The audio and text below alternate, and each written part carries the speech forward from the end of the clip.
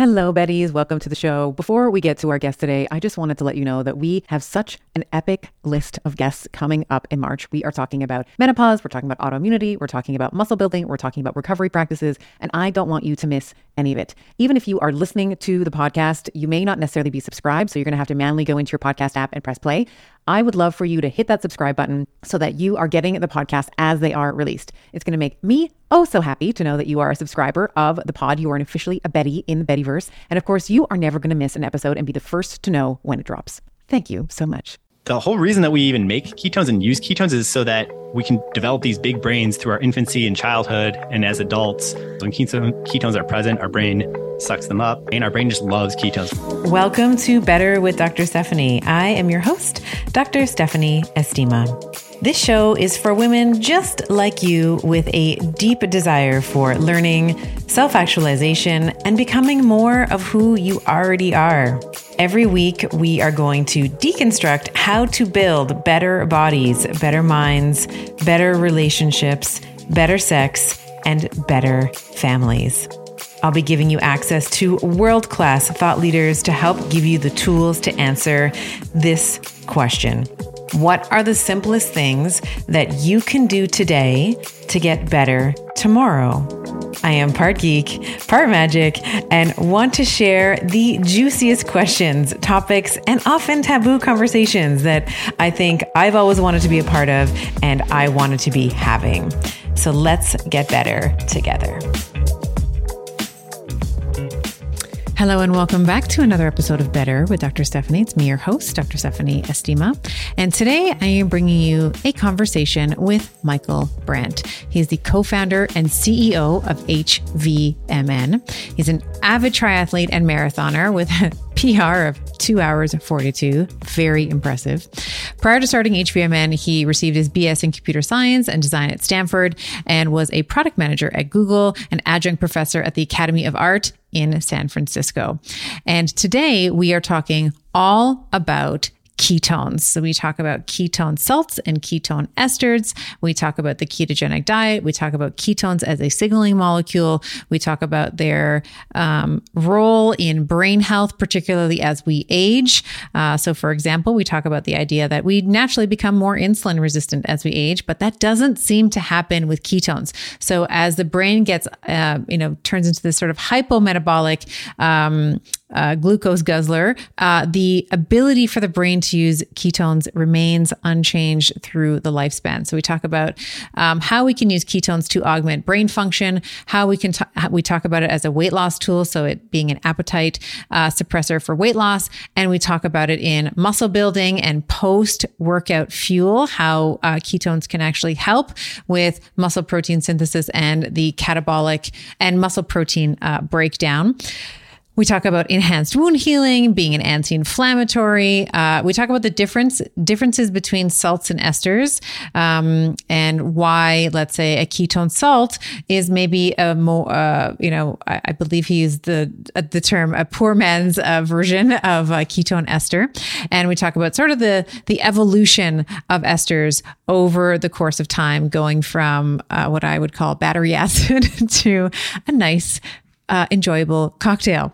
And we talk about the differences in the current version of the ketone ester in Ketone IQ, how I use it as a pre-workout fuel, how he uses it as a pre-workout, but how you can also use it as a post-workout fuel, and much, much more. I think that this is such a useful conversation so we can begin to redefine ketones as the superstars that they are, the substrate that helps with brain and body performance. So without further delay, please enjoy my conversation with Michael Brandt. I am a huge fan of the BioOptimizer's magnesium breakthrough. It has 7 forms of magnesium, which is going to help to transform your stress and your performance and your recovery and your sleep to the next level. I'm often asked like, well, what are the types of magnesium we should be looking for? So there's magnesium chelate and citrate and bisglycinate and malate, sucrosomial, taurate, and orotate. They have various effects on the body. Bisglycinate, probably the most bioavailable and most absorbable. Malate, it's found naturally in fruits, helps with migraines, chronic pain, has been shown to help improve depression. Magnesium citrate helps with arterial stiffness, it helps with maintaining a healthy weight. Magnesium chelate's important for muscle building, recovery, and health. The list goes on and on. You're basically getting them all in one supplement. Each supplement itself is 500 milligrams of magnesium, which I feel is such a great dosage as a great baseline for most women. I have found a beautiful medium of actually cycling my magnesium. So I actually will take 1 or 2 of these. So I'm either getting 500 milligrams or up to a gram of magnesium, depending on where I am in my cycle. So head on over to biooptimizers.com/better and use code BETTER for 10% off of any order, but make sure that the magnesium breakthrough is in your cart. Don't be fooled by the frigid temperatures. Keeping hydrated in the wintertime is super important. In colder temperatures, we sweat more due to a higher metabolic demand of trying to maintain a core body temperature. We lose more fluids and electrolytes through our urine. We lose more water through respiration and just general breathing.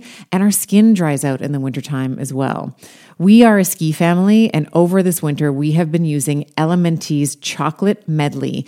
The chocolate chai is absolutely incredible with some boiling water, a splash of milk, and my kids love the chocolate mint with some hot water. This is our après ski. We cozy up with Element hot after hours on our cross-country trails. Now, for a limited time, you too can get the Elementi chocolate medley and enjoy them hot, as I have been doing, with this exclusive insider bundle for you. When you buy 3 boxes of any flavor, it doesn't have to be the chocolate, it can be any of the flavors that they offer, you are going to get the 4th box free. If you head over to drinkelement.com/Dr. Estima, you'll see that exclusive offer at the bottom of the page. That's DRINKLMNT.com/DRESTIMA. And tell me which of the chocolate melody you love the best. Michael Brandt, I'm so excited to welcome you to the Better Show. Welcome. Dr. Stephanie Estima, glad to be here. We were just getting into a great conversation. I was like, stop talking. We have to actually officially start recording this because there is such good stuff in the conversation. We're going to be talking all about ketones as the main reason why we might consider doing something like the ketogenic diet or supplementing with exogenous ketones. You are the co-founder, I should say, of HVMN, which is a product, makes one of the products, Ketone IQ, that I love. And HVMN, I used to always pronounce it like human, but it stands for Health Via Modern Nutrition. Is that right? It's going to get that double play to it. Yeah. HVMN stands for Health Via Modern Nutrition, but it's got, that little double meaning. A little human in there. All right. So before we get into all things ketones, I am very curious. I was saying this to you in the pre-chat. Someone with your background, so triathlete, marathoner, and of course you have, went to Stanford, all the sort of prestigious schools. How did you find yourself in researching ketone bodies? And I said this to you in the pre-chat, often when I have athletes that I'm caring for that are that are competing in marathons or anything that's sort of long distance, more often, we're starting to see some fat adapted athletes now, but more often than not, it's more of a, where's the gel pack? Where's the quick hit of sugar so that they can so that they don't bonk, essentially. So how did you tell us a little bit about your story in terms of your background, and then how you found yourself working for HVMN or with HVMN? Yeah. Starting the whole darn thing. Yeah. Well, my journey started where I was a computer science major. So I did computer science and product design at Stanford, got really into biohacking, where I saw a lot of my friends were designing random tech products, or the kind of the generation before, they made Snapchat, Instagram, selling ads to people all day. And the light bulb went off in my head that the human body is the next platform for innovation, because And we see it happening now today where people are wearing rings and watches and CGMs and tracking their sleep score and sending a cheek swab away to get their genetic profile. And I always say the human body is the most advanced piece of technology you'll ever own. It's not your iPod, not your MacBook, not even an Elon Musk rocket ship. Like the human body is the most advanced piece of technology you will ever own. And we are just starting to understand what's going on in it. So a decade ago, I would have been considered a biohacker. I think now it has jumped the chasm to mainstream where a lot of people are tracking their HRV, getting their blood panels done, maybe more than their doctor is asking them to, because they're just like curious, how are my biomarkers tracking? So I've always been into biohacking for the last decade, early on it. And what started happening was, okay, I got into marathoning. I run 6-minute miles for the marathon. I train a lot. I started experimenting with low carb diets, seeing how that affected my training, seeing how I felt, seeing how that affected my productivity. And one of the big light bulb moments for me was seeing like bulletproof coffee take off, keto diet take off, intermittent fasting. Like my co-founder and I did a 7-day fast. Like we were doing a regular fasting meetup all the time in San Francisco, where we were headquartered all the time. And all of these pursuits, bulletproof coffee, intermittent fasting, keto diet, everyone's trying to make ketones, but it's almost the byproduct of this other thing that you're trying to do, which is often weight loss or related. The light bulb moment that went off for my co-founder and I were, hey, no, like ketones themselves are the main feature. They are not the byproduct of losing weight. Ketones themselves have these really incredible properties. And when we started looking through the literature, it's no joke. Like they're very efficient for cellular metabolism. They create less oxidative stress when you do metabolize them. And the real nail in the coffin for us was when we launched our V1, the world's first ketone ester, back in 2017, we quickly after secured a $6 million contract with the United States Department of Defense Special Operations Command, where like they're not doing keto diet for weight loss. Like they specifically wanted a ketone in a bottle so that they could add onto their protocol to get these really compelling performance benefits out of it. And the research has continued from there. And so here we are in 2022, where we're beyond just working with elite operators. I don't think everyone in America knows what a ketone is yet. We are on our path where the mission is ketones should be as widespread. The same way I can go to a store and you can buy collagen, omega-3, caffeine. There's these nutritional primitives that are just almost ubiquitous. Ketones should be that ubiquitous. It should be a tool available in everyone's toolkit as a nutritional primitive. We're all doing metabolism all the time. I love that. So I think that let's just do a very quick primer. And I think there's no one better to do it than with the co-founder of HVMN. What is a ketone? So you said like not everybody knows what a ketone is. I think that my audience, for the most part, has an understanding. But let's even go a level deeper and talk about how the ketone is produced and what are the differences, let's say, between an endogenously produced one and an exogenously supplemented one. Yeah, that's a great place to start. What the heck is a ketone?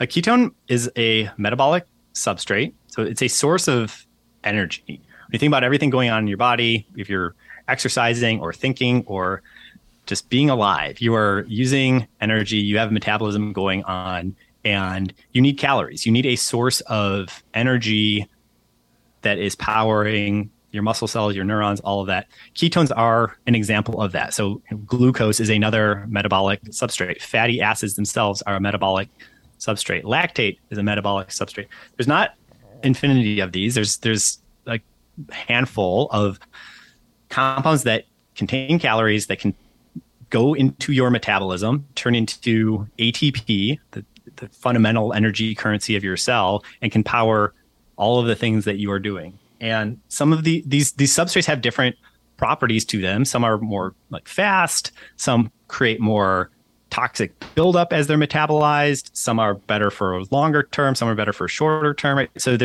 you have this kind of menu of metabolic substrates. Ketones are one of them. Ketones in particular have some really advantageous properties to them. for instance, ketones are really friendly with your brain. So your brain loves ketones. Your brain cannot metabolize fatty acids. Fats cannot cross the blood-brain barrier. Our blood-brain barrier is very highly protected. Our brain doesn't let that much in. So glucose can cross the blood-brain barrier. Ketones can cross the blood-brain barrier. The whole reason that we even make ketones and use ketones is so that we can develop these big brains through our infancy and childhood and as adults. And you can think about ketone as this like almost like fundamentally human fuel specifically for our brain. Our brain just loves ketones. When ketones are present, our brain sucks them up. And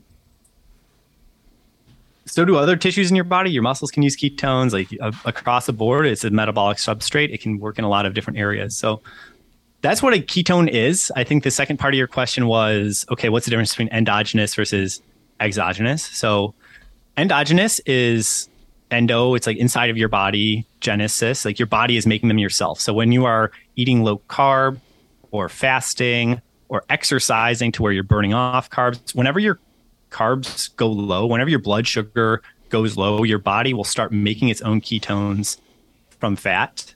So that's endogenous ketogenesis. Those ketones are great.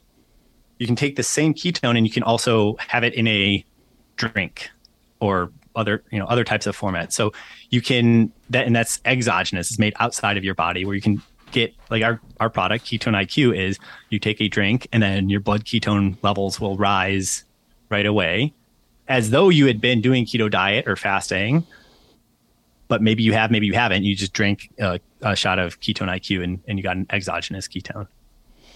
And is there any, let's talk a little bit about the state of the individual when you're supplementing, let's say with an exogenous ketone. And I'll say just, in the, we'll say spirit of transparency, I used to like give myself a lobotomy when I would hear like from eye rolling so hard when people would talk to me about like exogenous ketones. I was like, it was like these MLM companies and I would say, HVMN excluded. There's, certain ones that I'm thinking of. I was like, I just don't want to be associated with this. And then I sort of made this broad sweeping generalization that if this company is acting a certain way, then all of them need to be this way. But I was wrong on that original presumption. I've since changed my mind on it. And I think that particularly when it comes to, what you said around brain health, and also with metabolic disorders. One of the things I would notice in clinic, so I would have a lot of, for whatever reason, a lot of concussions, a lot of TBIs in my practice, and noticed if we could get the patient supplementing with some type of ketone, be it a salt or an ester, which we're gonna dissect a little bit today, the prognosis for that patient seemed to be much better than someone who didn't supplement. And it seems like, there's maybe a couple of different reasons for that, but I think that there is when you have and I would love for you to comment on this, it seems like when there's an injury to the brain, I think really injury anywhere, but specifically with the brain, we have this altered, altered production, of the Krebs cycle. And it seems to kind of like, there seems to be this fork in the road at the, pyruvate dehydrogenase level. Now we won't kind of get that far into the weeds, but it seems that when you can supplement with ketones, you can you can sort of skip over this like stall that happens at that state so that the brain can still continue to produce ATP and continually stay, we'll say metabolically efficient. So is there any, I know that there's literature that I've read, but is there any literature in particular that you have come across that supports the idea that ketone supplementation, particularly with TBI and or concussion, can help with wound healing, lowering inflammation, and then even, I'll throw one more thing in here, even with the, what seems to be like insulin sensitization or glucose uptake of the brain. Is there a direct? I know you're like, let me pull up all the studies. I can see you on the other side there. Yeah. Yeah, this is great. I'm just jotting a few notes here, and yeah, this is great. Ketones in the brain, and to go back to just first principles on it of how our brain works, why the human brain is special and unique. An interesting fact not a lot of people know is that baby fat is unique to humans, and it does not exist even in other primates. Like when like the neonate of other related species is born, there's no fat. And the reason that fat exists is because through our infancy and childhood, we are developing the largest brain of any species on the planet. And that fat, again, does not cross the blood-brain barrier. It gets turned into ketones. So like, starting before we're even born, our brain is this ketone machine. And Gobbler. It's a ketone gobbler. I'm just thinking, I have like a 6-month-old daughter, and yes, she's a gobbler. And our brains are inextricably connected with ketones, and even through adulthood, because the idea is that, okay, on the savanna, you don't have constant access to sugar, carbs, and you can't store that much. In your brain, there's very little space in your brain, and just in your body in general, you can store a couple thousand calories as carbohydrates, whereas you can store 100 times as much, even if you're a lean individual. You can store 200K calories of fat that can turn into ketones. So there's no functioning as a human on the savanna without the ability to make and utilize ketones. So starting from that basis, yes, then we can draw out, okay, for TBI and concussions, what happens? Okay, so when you have a concussion, there's damage done at the moment of impact, and there is swelling and scarring that occurs, which interferes with future ability for blood flow to come into the neurons. And so you end up, when you scan people after a TBI or concussion, there's hypometabolism. So not enough metabolism is going on inside of the neurons. And it is interesting because ketones, as you mentioned, there's this fork in the road. Ketones go through this other pathway that's separate from glucose. It's related on some parts of the pathway, but it's different enough that it is able to get through and rescue brain activity, because in these instances where glucose cannot, it's a different type of molecule. It requires different cofactors to metabolize. Glucose cannot get through. Ketones can rescue brain energy. And so that's actually a really interesting area of application that we look at with the DoD, because there's, I don't know, you're jumping out of airplanes and stuff's exploding. Like there's, I think that people probably get it, that there's TBIs and concussions happening. It's also really interesting, for instance, we work closely with some groups within the NFL, because if you're banging your head around all day, there's a strong argument to be made that almost by default, you should just drink ketones after a game, whether you had a concussion or, you had some subconcussive knocks to the head. Even if it's subclinical, right? Even if you're not displaying any sympathetic escape or dilation of the pupils or anything like that, maybe it is I love that. Maybe there is a really great application for some post-game ketone supplementation in the event that there's some hypoglucose, some, we'll say, inferior fuel partitioning of glucose. Yeah. Yeah, might as well, for abundance of caution, prophylactic. And then another area you touched on as well was just general hypometabolism. Generally, when there's not enough metabolism going on in the brain, which happens, for instance, in Alzheimer's, where Alzheimer's interferes with the brain's ability to do metabolism. So there's this really interesting, well, first of all, Alzheimer's is becoming widely understood as not just this neurological disease, but a metabolic disease. There's massive correlation with Alzheimer's and type 2 diabetes. And we are getting to it almost near consensus, or there's a very vocal understanding that Alzheimer's itself is a metabolic disease. At least some instances of the disease. It's a complicated disease where basically you have insulin resistance. And just to back it up for a second for people, that when you eat sugar, your blood sugar goes up, and then your pancreas releases insulin to address that blood sugar.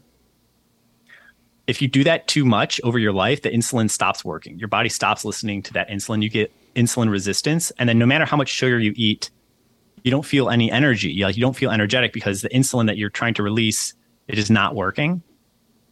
And when you have this insulin resistance in the brain, that's Alzheimer's. And so there's a really interesting study on this researcher, Stephen Cunnane. Maybe people have heard of him. He's one of the, I would say, just goats of the space, where he did a study with MCTs. So MCT is a form of fat medium chain triglyceride that relatively efficiently turns into ketones. So it's not even a direct ketone drink per se. It's just a form of fat that can convert into ketones pretty easily. And even with that, he showed these amazing results where basically he had Alzheimer's patients. So they have hypometabolism, not enough metabolism going on in the brain, and reduced cognitive function. And then you're kind of on this spiral, because if the neurons aren't functioning correctly, then they get worse. It spirals where they build up more. There's more neuropathology that develops, and less glucose can get in, and then it gets worse and worse. That with this MCT diet that was inducing patients to create their own ketones, that they were able to reverse this, and they were able to reverse.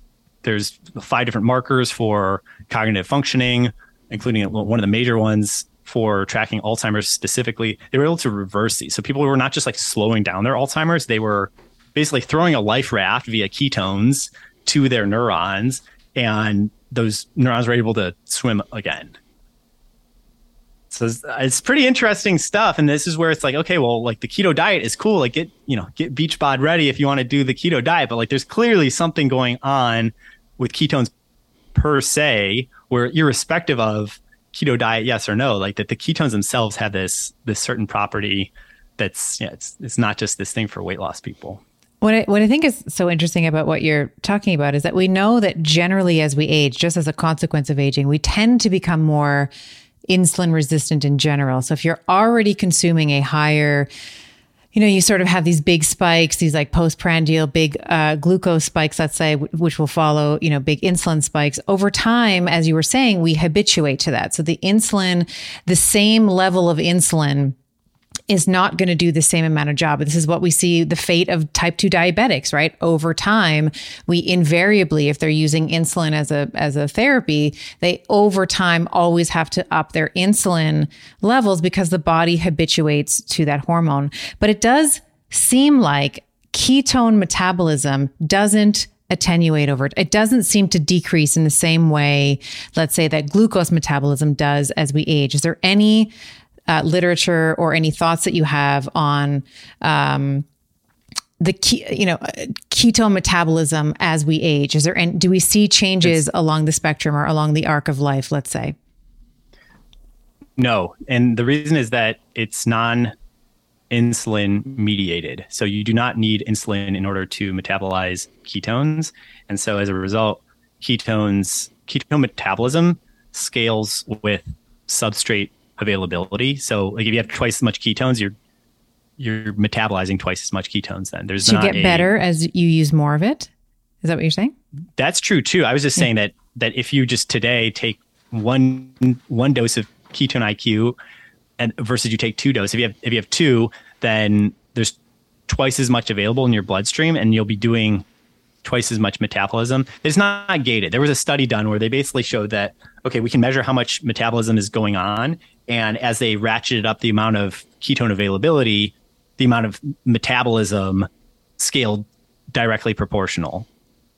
Basically, it's not blocked. Like there's not an insulin blocker the way that there is with glucose, where if you increase glucose levels 2x, maybe metabolism 2x's, but if your insulin isn't working, maybe it doesn't 2x. Like that, with ketones, there isn't that dynamic where ketone metabolism just scales with the amount that you have available. And to answer your question, actually, on the, okay, well, do you get better at it?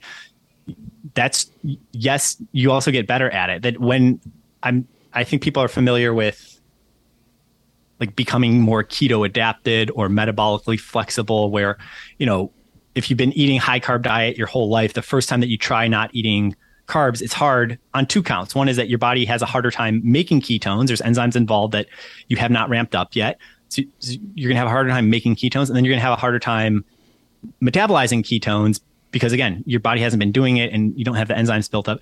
It's all in your genetic codes. That's the silver lining there, where like anyone can become metabolically flexible by changing up their lifestyle and eating lower carb, being more active, and increasing the amount that their body is able to make and use ketones. One thing that's interesting about drinking a ketone, an exogenous ketone, is that it actually helps on that second component, which is the enzymes involved with metabolizing the ketone. So drinking a ketone is not going to help your body to make more ketones. It's kind of separate. If anything, it will actually temporarily slow it down because you have ketones present, your body doesn't need to make it. But what it does help you do is accelerate the rate at which you are metabolizing them. You will increase the amount of ketone metabolizing enzymes that are circulating. So it helps you to become more keto adapted. So that's where when people are trying to go low carb or keto, where exogenous ketones can help play a role, like Ketone IQ can play a role.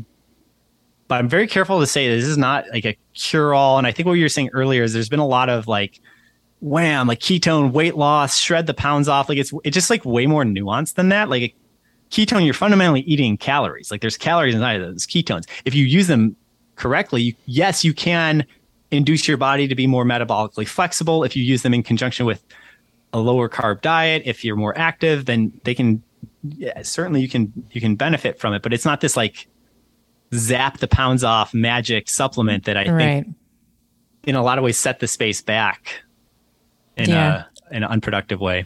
Yeah, I really appreciate your comments there, because it often seems like even people who are just looking for answers, and I don't fault anybody, because there is a lot of conflicting information when you're trying to look at how am I going to improve my health. We have plant doctors, we have carnivore doctors, we have keto doctors, we have like all these different so it can be really confusing for the consumer. But what I often like to get back to is like, what are the fundamental basics? And I think when we talk about substrate, right, ketones are a fundamental substrate from an evolutionary lens that have been with us for, hundreds of thousands of years, that have, propagated the survival of the species. So we want to be considerate of that.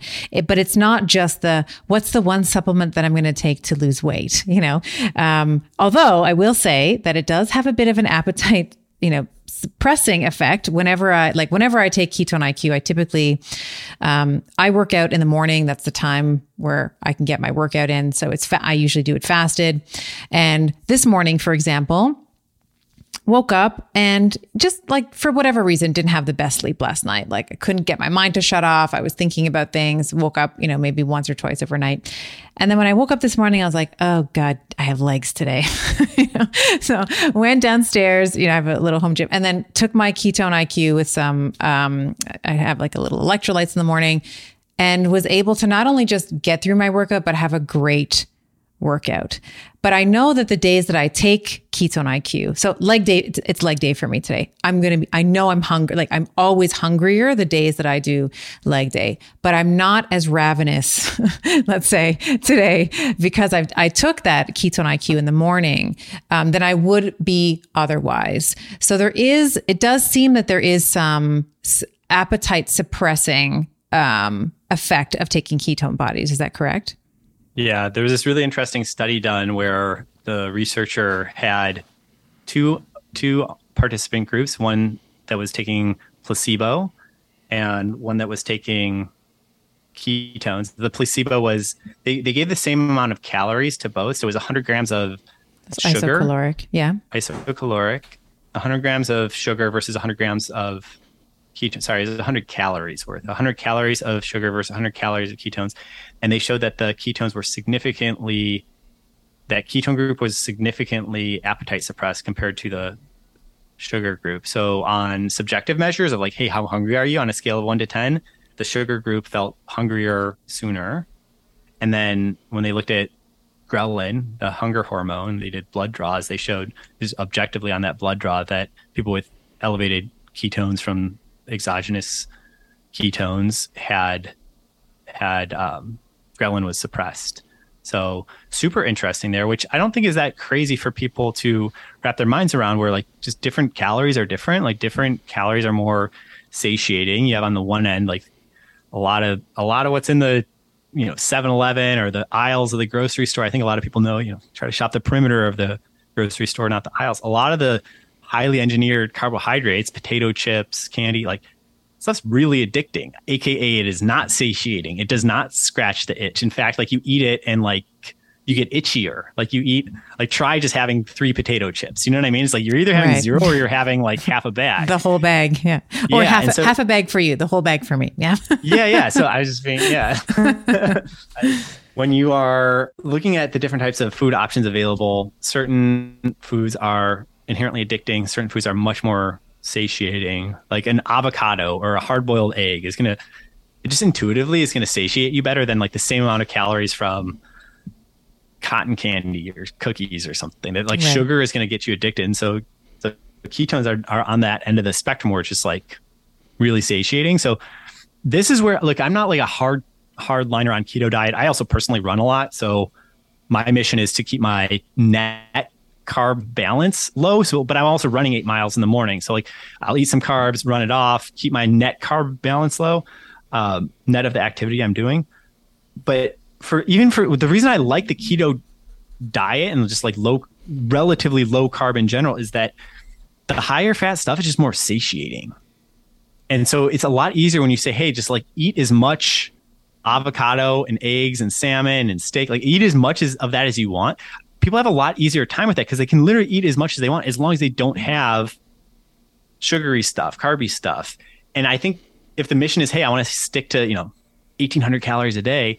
Well, if you just have a rule that, hey, I can eat whatever I want, but it's only to this like really satiating stuff where every calorie there really counts. Like the 500 calorie lunch I had actually kept me full to noon. Hey, I had a Ketone IQ energy shot, and yeah, there's some calories in there, but like I just wasn't hungry for hours afterwards. That like the quality of calories matters a lot. You'll drive yourself nuts if you're trying to stick to 1,800 calories and you're having like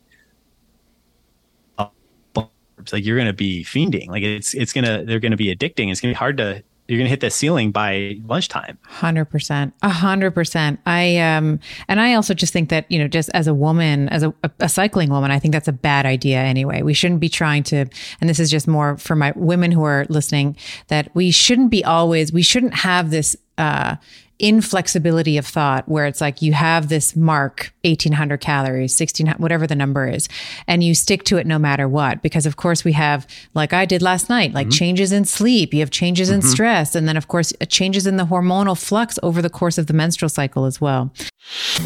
I am incredibly bullish on sauna as a therapy for recovery, heart health, and overall aging well. I personally decided on an infrared sauna from Sunlighten because of the range of far wavelengths and near infrared wavelengths that it offers. Saunas help with detoxification and rejuvenation to rid your body of toxins. It helps with heart health by improving circulation, reducing blood pressure, and helping keep the arteries supple. It helps with muscle recovery by easing the tension and soreness to recover faster. And of course, stress reduction. With the warmth and the relaxation of sitting in a sauna, it's crucial for hormonal balance and achieving a state of well-being necessary for a strong physique and a strong mind. If you visit sunlighten.com/better and use code BETTER to get a discount. That is Sunlighten, sunlighten.com/BETTER and use code BETTER at checkout. You mentioned that you were a runner, that you run 8 miles. The other thing that I think is really interesting with ketones as well is that there does seem to be, a signaling molecule, to help the uptake, let's say, of nutrients post-workout. So are you someone who, like I tend to preload my Ketone IQ or ketone ester, which I want to talk a little bit about the difference of those two as well. But is there any benefit in post-workout nutrition? Can we consider supplementing, let's say, with a ketone body, or ketone bodies, I should say, post-workout, post-lift, post-run? Yeah, it does seem that ketones help with recovery. There was this study on Belgian cyclists where they had participants biking, working out twice a day for 3 weeks. So this is actually it was in trained cyclists, and it was meant to emulate Tour de France style race conditions. So biking hard every day, multiple times a day, in some cases for 3 weeks. The two groups were identical, able to eat whatever they want, same training protocol. The one difference being that in group A, they were drinking ketones 3 times a day. So they had ongoing elevated ketone levels from exogenous ketones throughout that 3 weeks. And by the end of that 3 weeks, the ketone group had a 15% higher training load in that last week. And then in the time trial at the end, 15%. Wow. Like they were just able to do more. So it's like, hey, we're training, like they're just covering more miles in their block of time. And this is placebo controlled. So it's not like, people didn't know what they were having or not. And then like even the non-ketone group was having 3 times a day, something weird tasting that was not a ketone, it was inert placebo. And at the end of those 3 weeks, they did a time trial, and the ketone group was doing significantly better on that final trial, also 15% better on that the final half hour of the time trial. At the end of the 3 weeks, they were doing significantly better. And the mechanism of action, that we're still all figuring out. Like we are doing research on it. There's other groups just generally at universities and whatnot, is that there's 2 main components. One is that it seems to help with muscle protein resynthesis. So when you work out hard, you get a bunch of micro tears in your muscles. The rebuilding of those tears is what makes you stronger. So like the point of working out is to get these micro tears. It's a good thing, not a bad thing. But the repair takes time, and ketones seem to accelerate muscle protein resynthesis. You have to have protein though too. I want to make that really clear. It's not like ketones are not just magically solving it. Like it's when you have ketones and protein, ketones seem to accelerate the rate of that protein resynthesizing your own muscle proteins. And then the second component is muscle glycogen reuptake, where like all of your muscles basically have this little storage capacity for glycogen. And if you just worked out, you probably depleted your glycogen. It's healthy, good to do. Like you want to deplete your glycogen stores on a regular basis. But if you're a Tour de France cyclist or pro athlete, the first thing you want to do after working out is refill those batteries. It takes time. And again, ketones, when taken with your post-workout protein and carbs, they seem to accelerate the rate of muscle glycogen reuptake. So you're getting faster protein rebuild, you're getting faster glycogen reuptake, and then just in the kind of ecological sense, like when you're actually observing the cyclists, it's just the training numbers speak for themselves, and whatever the mechanism of action is, people are doing better when they have habitual elevated ketones. That's so fascinating. And I wonder if there's anything to do, because one of the things that we know with traditional bodybuilding, at least, is post-workout, you have some protein and you have some carbs. So the protein is driving the MPS that you were talking about, the muscle protein synthesis. The carbs are helping to prevent muscle protein breakdown. So that catabolic effect on the muscle. And I wonder, and this is just me like spitting out ideas. This could be totally off base, but I wonder if the ketones in some way are replacing through, let's say, insulin sensitivity, because we know that ketones help with glucose uptake. I wonder if they're helping prevent also the muscle protein breakdown. Do we know if am I on track, or am I just talking crazy? Yeah. Yes. So that is a super interesting insight, and it's something that people have been looking at as like, does the reason that your muscle is better at resynthesizing, is it because like there's just less breakdown taking place, and the understanding of it is that, okay, so when you are at an energy deficit, your body will go wherever to get energy. So like if you just worked out hard, it's kind of counterproductive, but like your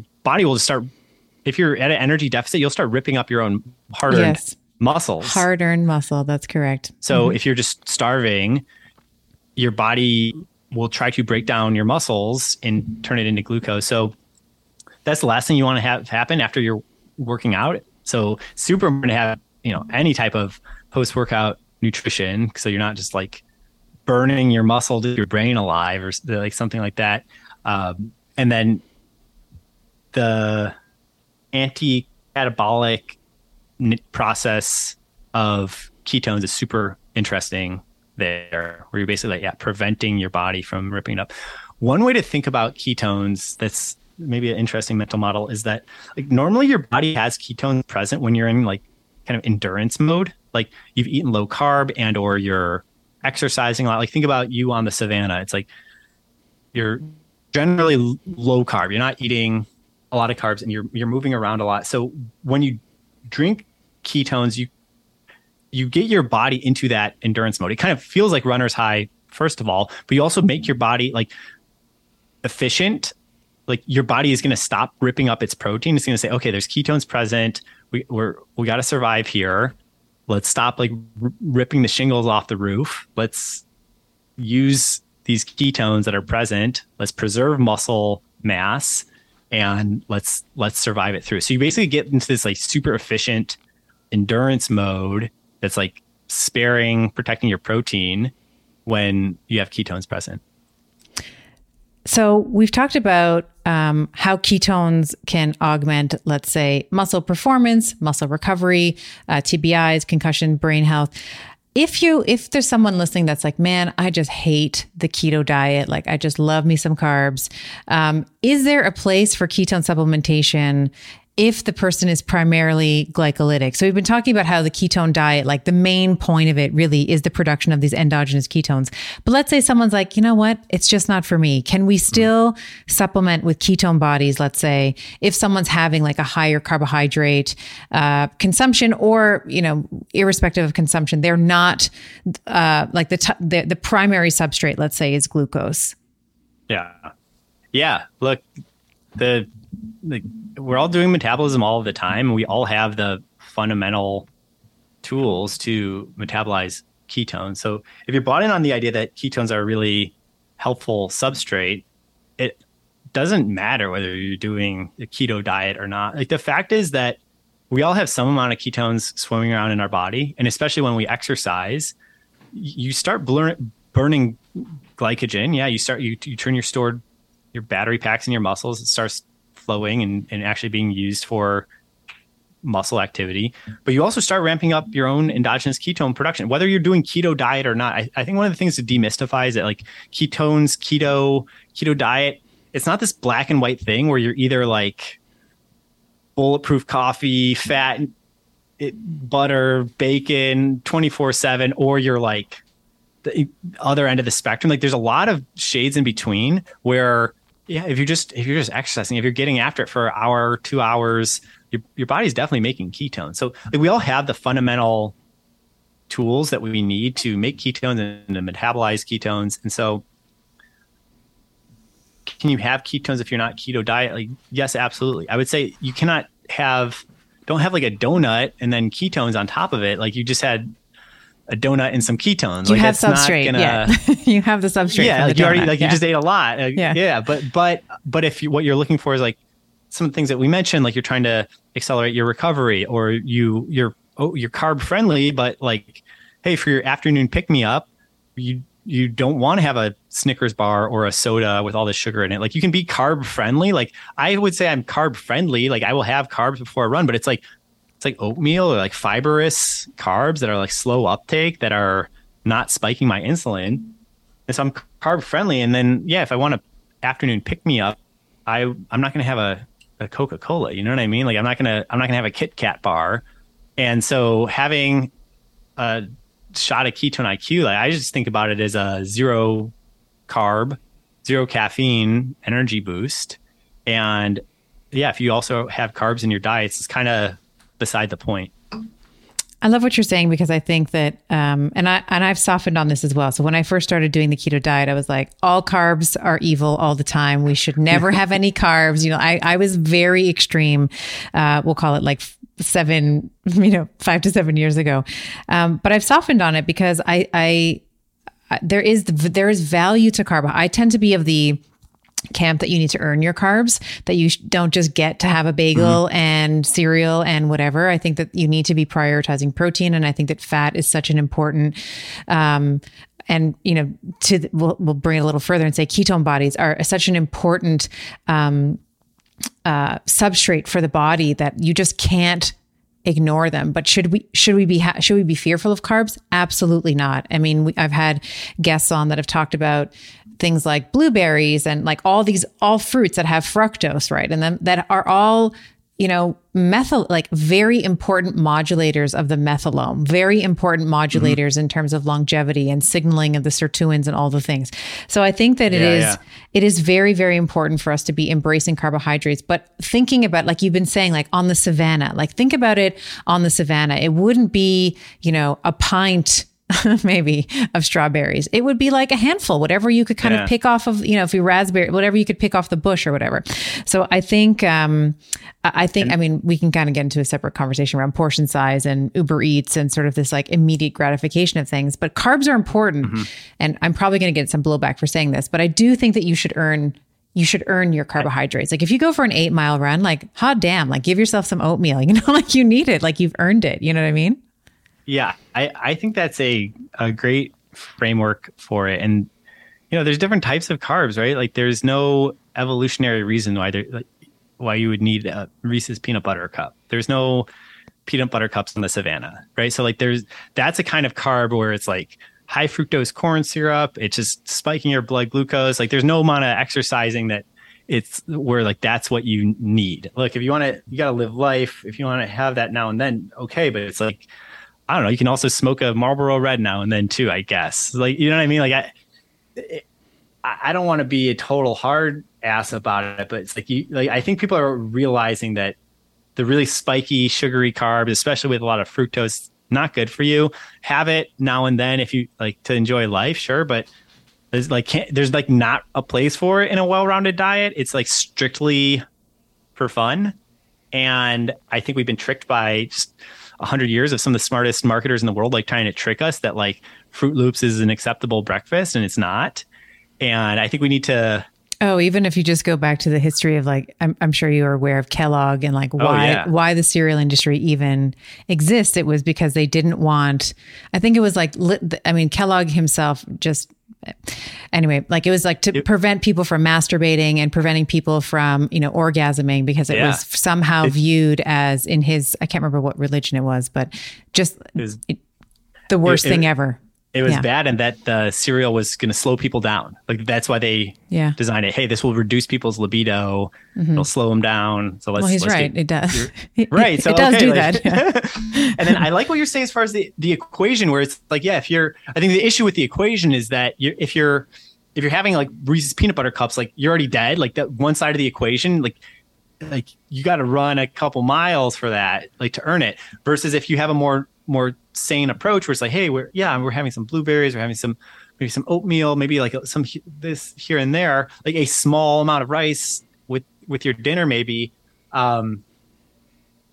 If you're, rice is kind of bad for you, so it's I don't want to overly advocate for the rice, but if you have some amount of like sane carbs and then you're very active, then you are able to actually balance your equation. And I think I like the idea of earn your carbs, like make it so that your net amount of carbs, like if you're eating some carbs, make sure you're burning them off. Because what you don't want to do is be eating a bunch and then it's just sitting around in your bloodstream, giving you insulin resistance, turning into fat. Like that's like giving you low energy. Like you want to make sure that one way to think about it is like, you want to make sure you're like drawing down your carb battery. Like I think this is true for like some electronic devices where you want to like run it down to 0 sometimes and then you refill it all the way. Like you want to be doing that with carbs.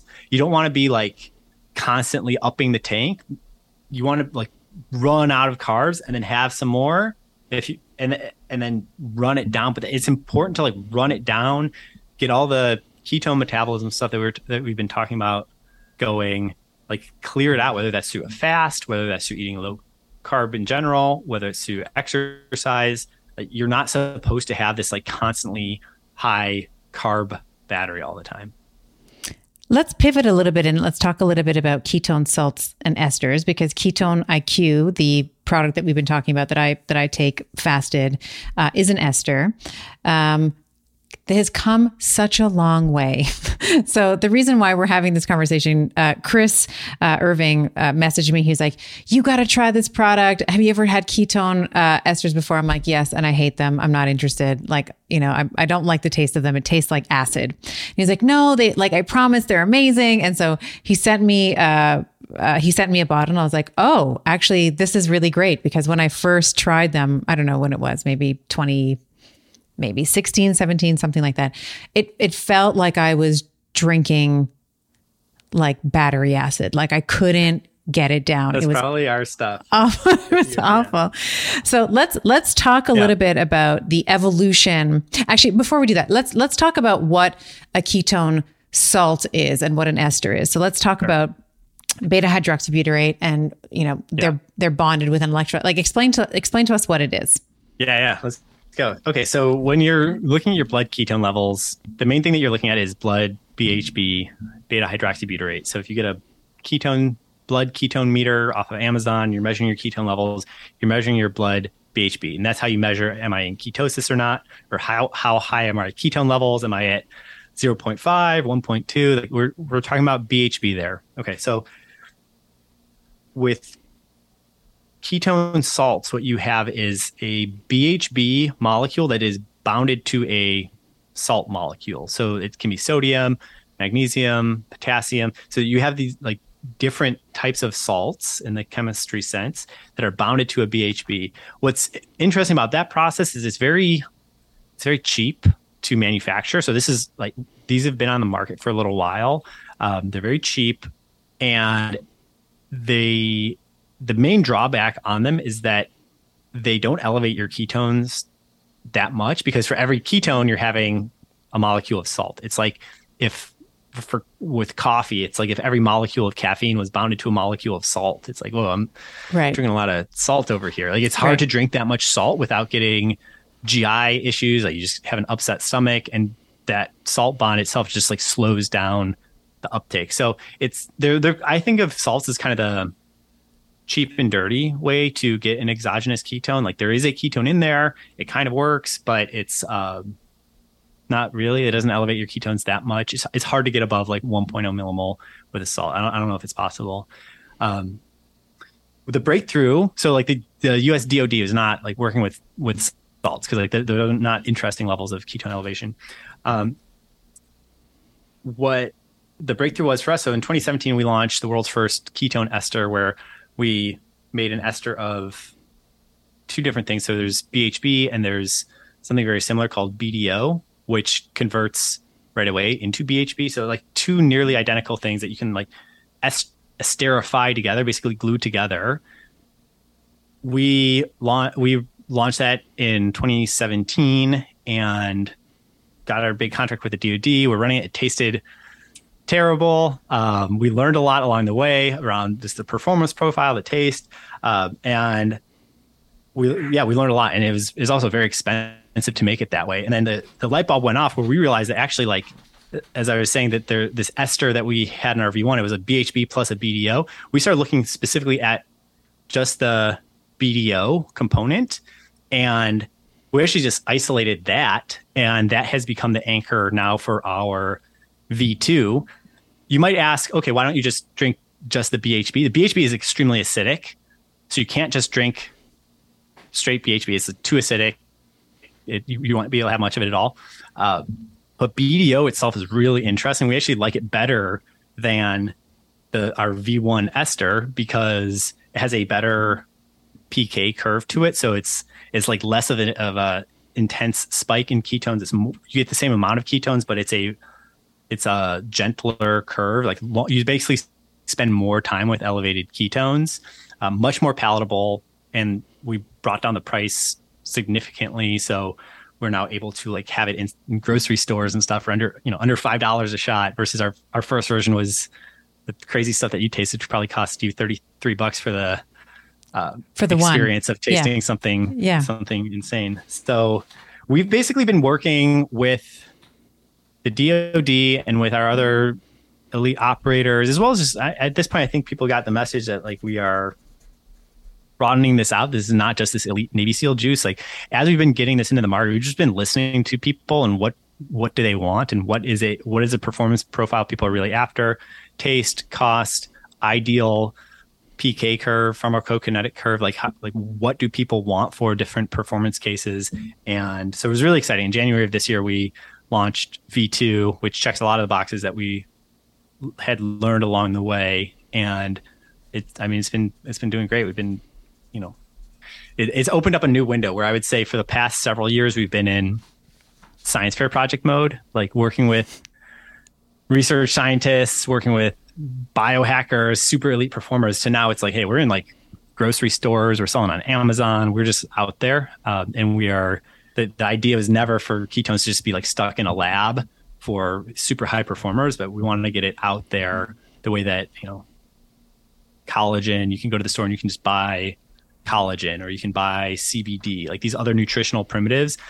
It's like ketones are cool. We're all doing metabolism all of the time. We should all have access to this tool in our toolkit for the various things that we're trying to do. Whether we're so irrespective if you're a Navy SEAL, like you can be a Navy SEAL, but you can also be, we're talking about this in pre-chat, you can also be a house mom who's just trying to like have enough energy to take care of her kids and get, the things done that she needs to get done in her everyday life.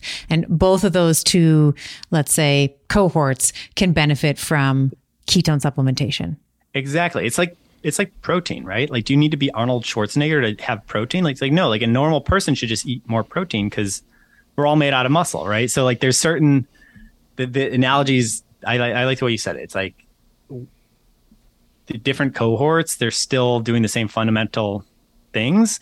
They have different endpoints in mind, but like, I don't know, my mom takes protein and because she's older and she wants to make sure she has good muscle strength through old age. So, okay, like she's not Arnold Schwarzenegger, but she still has muscles, so she's going to have protein. And it sounds like you advocate a lot and with your community here that people know, like, okay, I should have more protein in my diet. Again, whether we were talking about this in the pre-chat, like you might not even necessarily be trying to get jacked. It's harder to get super jacked than you think. Like going to the gym and lifting heavy a few times a week and eating enough protein in your diet, not going to get you looking like Arnold Schwarzenegger. Probably like not, probably not. Like you should be so lucky if you are. Like you maybe got the genetic lottery.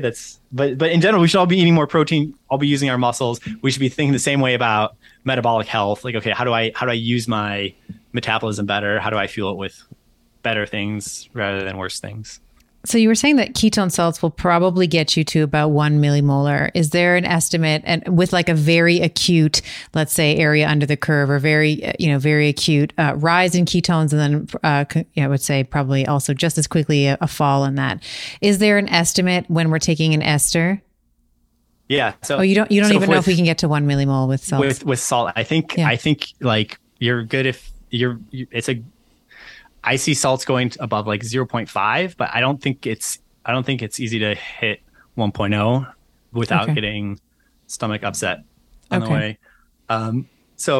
So for ours, like we get you to like, it depends how much you take. That's one of the interesting things to do. So let's say it's one shot, like the 10 mils, which is one serving size. Yeah. 10 will get you to 1, and then you can have multiple shots. So it depends what you're going is for. If you're just trying to like jam at your desk, like work on stuff, like 1 10-gram shot is nice. If you're Navy SEAL, Ironman, we say like, okay, well, let's look at different dose protocols, like 0.5 grams per kilogram of body weight to where someone's having like 2-3 shots. And the idea then is that, okay, well, if you explicitly want to get above 2.0 millimole and hang on there, then having a couple of shots or re-upping along the way starts making sense. So there's got a lot of like flexibility to it, where like one shot is nice for just kind of casual energy boost, appetite suppression.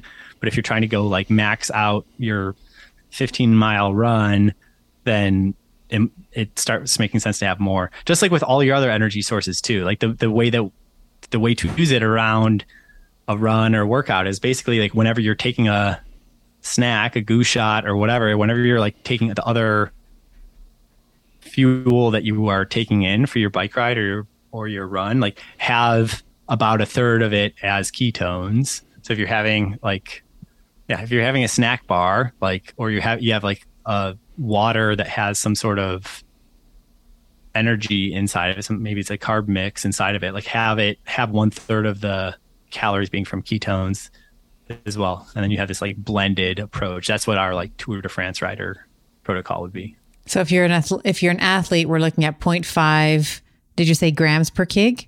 Yeah. Yeah. So and then if you're, that's like the Navy SEAL protocol. That's like So that's like that would be super physiologic for someone like myself, who, like you're saying, is looking for a little bit of an energy boost. Didn't sleep really well last night, but I have something in the gym that I have to get done. Like, I took I think it was about, maybe it's like one and a half shots this morning. Yeah. Yeah. That would be, do we see, when we're looking at, let's say, the area under the curve for someone taking an ester versus a salt, is there an ideal target that you would be, let's say, when you're using exogenous ketones to hit, and does that change for women? Or are we just looking at this purely from a mass perspective and performance? It depends what the performance outcome goal is. Like if you are trying to recover, if you're Tour de France rider, okay, then I would say take more so that you are able to get to 2.0 millimole. So you're able to really accelerate the muscle protein resynthesis, muscle glycogen reuptake. That protocol starts making more sense. Again, if you're just the average casual person, you can almost go off of feel. It's like, okay, I feel good off of one shot or 1.5 shots or half a shot. Like I know how that makes me feel. For a lot of the data here is like gender agnostic. What I would say for women, it sounds like you are more dialed in than me on like specific nutritional differences with men and women. One thing is, I know that like cortisol spikes during fasting is a major concern, or like something that comes up a lot, as well as how that maybe overlays with menstrual cycle. And one thing that we have seen is that ketones reduce stress response. That's part of what goes on with those highly trained cyclists, is that like they have less of a stress response when they have ketones. So I think there's something interesting there where if we're concerned about like fasting spiking cortisol levels, that ketones could be interesting there. But I don't want to overspeak what I know. It sounds like you actually know a lot about kind of the cycles that you want to optimize for women, how that might deviate from what's like recommended for males, or unfortunately is recommended, is like, it seems like a lot of the standard recommendations is like male dominant. Doesn't sound fair to me, but yeah, I mean, it's getting better, but I would say that you're kind of right on the money there. It seems that a lot of the research is predominantly done on men, and it's like, well, women are kind of smaller archetypes of men. They just have like these pesky hormones, so we'll just like kind of titrate that.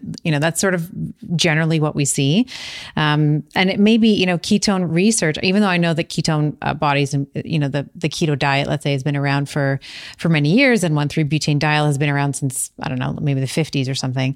I know that these compounds have been around for a long time, but still relatively, I would say, in its infancy. So we, to find some of to tease apart some of the nuances in sex differences, maybe a little bit early, but just wondering if there was any observations that you may have had. But it sounds like, when we're thinking about ketone supplementation, we want to be thinking about what are we using it for, right? Because even if you're getting to, let's say, 2 millimolar, that's still energy, right? Like you were saying, it has to. So what are we using it for? Are you going to be working out? Are you going to be moving? Or are you just, is it just like having a donut and sitting down? Like your body's going to have to assimilate and do something with that energy as well. Let's talk a little bit about stacking. I'm not a huge like nootropic person, but just someone who I'm just fascinated with the brain. My very sophisticated stack is ketones and coffee. Yeah. So, and I've personally found just like a shot of espresso on a fasted, fasted with some ketone IQ really is like a great workout. I always kind of make the joke that I feel like, there's this scene in Wonder Woman, the first Wonder Woman, where she's fighting the villain, and then she kind of picks up this like big truck and like hurls it at him. And that's sort of how I feel when I have like a stack of like caffeine and some ketone bodies. My first question is, are there synergistic effects of combining something like caffeine with ketone bodies? And the second kind of question that we can get to after that is, if that's a yes, what are some of your other favorite stacks, if any, with ketone bodies or just nootropics in general? Yeah, it's a great question, because we're talking about the brain so much, and okay, what about all these nootropics or other psychoactives that people are into? The way to think about it is that caffeine increases brain activity, right? It increases your alertness. It decreases your response time. Like it makes you snappy. Like caffeine generally works. However, caffeine doesn't have any calories in it. It is acaloric. And so what it is it's basically like the nitro boost, but without the actual gas. Or it's like yanking at the lawnmower chain to get it going, but like you still need actual gas. So different nootropics, caffeine, probably the most universal one, but if people are into different plant-based microdoses or even, your reishi mushrooms. I know there's a lot of like with Mudwater, Four Sigmatic, those types of brands cropping up. A lot of, just call it blanket nootropics or psychoactives. What they are doing is they're increasing brain activity and they're increasing brain energy demand, which then begs the question, okay, where is the energy coming from? Like where's the actual gas? Like where are the actual calories that are getting turned into ATP coming from? So you accelerate brain activity, you increase brain energy demand. It stacks super well with ketones because when you have ketones to then provide that energy for your neurons, it's completely synergistic. Like you've turned on the lawnmower and now you're giving it really good gas, as opposed to you go to Starbucks and you get the Frappuccino sugar bomb, you get a bunch of caffeine, but you also get 55 grams of sugar. And then, the caffeine's got your engine going and then you're shoveling sugar in there. So you feel maybe like really, maybe like too high, like caffeine and sugar high and all this all at once. And then you crash an hour or two later, not doing your metabolism, your metabolic health any favors either. So it's like, okay, if you're going to take something that's nootropic or psychoactive, I would say like be mindful about the fuel that you are using as the counterpart to that psychoactive that is getting your brain going. And I think, just referencing Stephen Kinane again, I think one of his studies, and I'll link it in the show notes for those of you that want to read it. When you supplement, let's say, caffeine with MCT oil, you convert more of those medium chain triglycerides into ketones than you would otherwise if you were just taking MCT on its own. Super interesting, right? Because caffeine is just accelerating metabolism kind of everywhere in your body. Yeah. And I would say MCTs, it's not this either or thing with ketone IQ where the reason people like MCTs is they convert into ketones because, medium chain triglycerides specifically converts well into ketones, especially the C8, the caprylic acid form of MCT converts well into ketones. I don't consider that like to be like an either or thing with also just drinking ketones. Is like you can have both, because you could have like what a lot of people in our community do is they'll have their coffee with MCTs and then they'll also have ketone IQ, because basically ketone IQ kicks in right away. It immediately raises your ketones, and then the MCT over hours gets converted into ketones. So it's like a nice blend. Actually, it's not this like either or thing. So like cool stack there.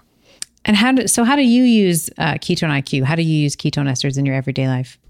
Yeah, I have ketone IQ first thing in the morning. Like I have it with my coffee. I usually have some multivitamins just to kind of round everything out. I have some omega-3s, and I'll have ketone IQ as part of that. And then I will go for a run, and then I will start. I'll usually have protein. I'll have some sort of healthy fibrous carbs after that. Not afraid of fats. I'll have fats. I love eggs. I think they're like the perfect food. Nature's superfood. Yep. Love them. Yeah. Mm-hmm. So I'll always anchor my day with it. It's really nice. It feels like even on days where I'm like not running in the morning, I feel like it just lets me like cruise through. Like I just feel really good. I don't need to, I don't get hungry. I feel really dialed in.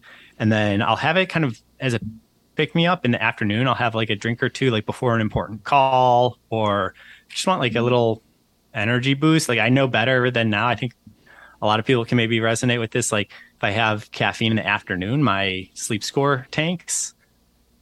as we were saying at the top of it, we're just in this, it's really cool. It's the modern age that we're in. Like you can see these things. It's not just this like perception of, oh, I didn't sleep well. It's like, I can tell if I have caffeine after 12 p.m. that I have an objectively worse sleep score. Like, so I don't touch caffeine after noon anymore. So I like Ketone IQ. Sometimes I'll mix it with like soda, like soda water and lime. I'll just have like a nice little kind of office cocktail while I'm like doing stuff in the afternoon. That feels really nice. But the main thing, I always have it first thing in the morning, and then it's kind of like choose your own adventure. I'll have it like once or twice else throughout the day too.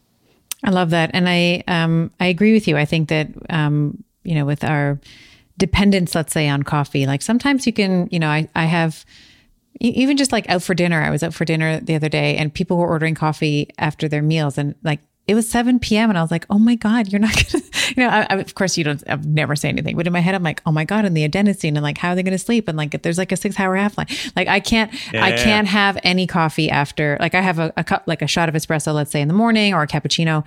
And then that's kind of it. That's kind of it for me. Yeah. The 6-hour half-life, I feel like is something that more people should know about. Like I see people gulping down a coffee at like 3 p.m. It's like, would you be gulping down half that much at 9 p.m.? Because that's what you're doing. Yeah, that's what you're doing. Yeah, totally. I love that. Well, tell us a little bit about, so we've been talking all about Ketone IQ. Tell us about where, if people are interested in trying it, where they might find it. And then if they want to learn more about you and the company, just like plug HVMN, plug Ketone IQ, and plug Ketone IQ for me, because I think it's a great product and more people should know about it. Sure. Yeah. Thanks so much. And the way to follow up is we're at hvmn.com. So it's health via modern nutrition. So hvmn.com. We're at hvmn on Twitter and Instagram and everywhere. Myself, I'm at BDM_runner. You can find me on Twitter, Instagram, everywhere.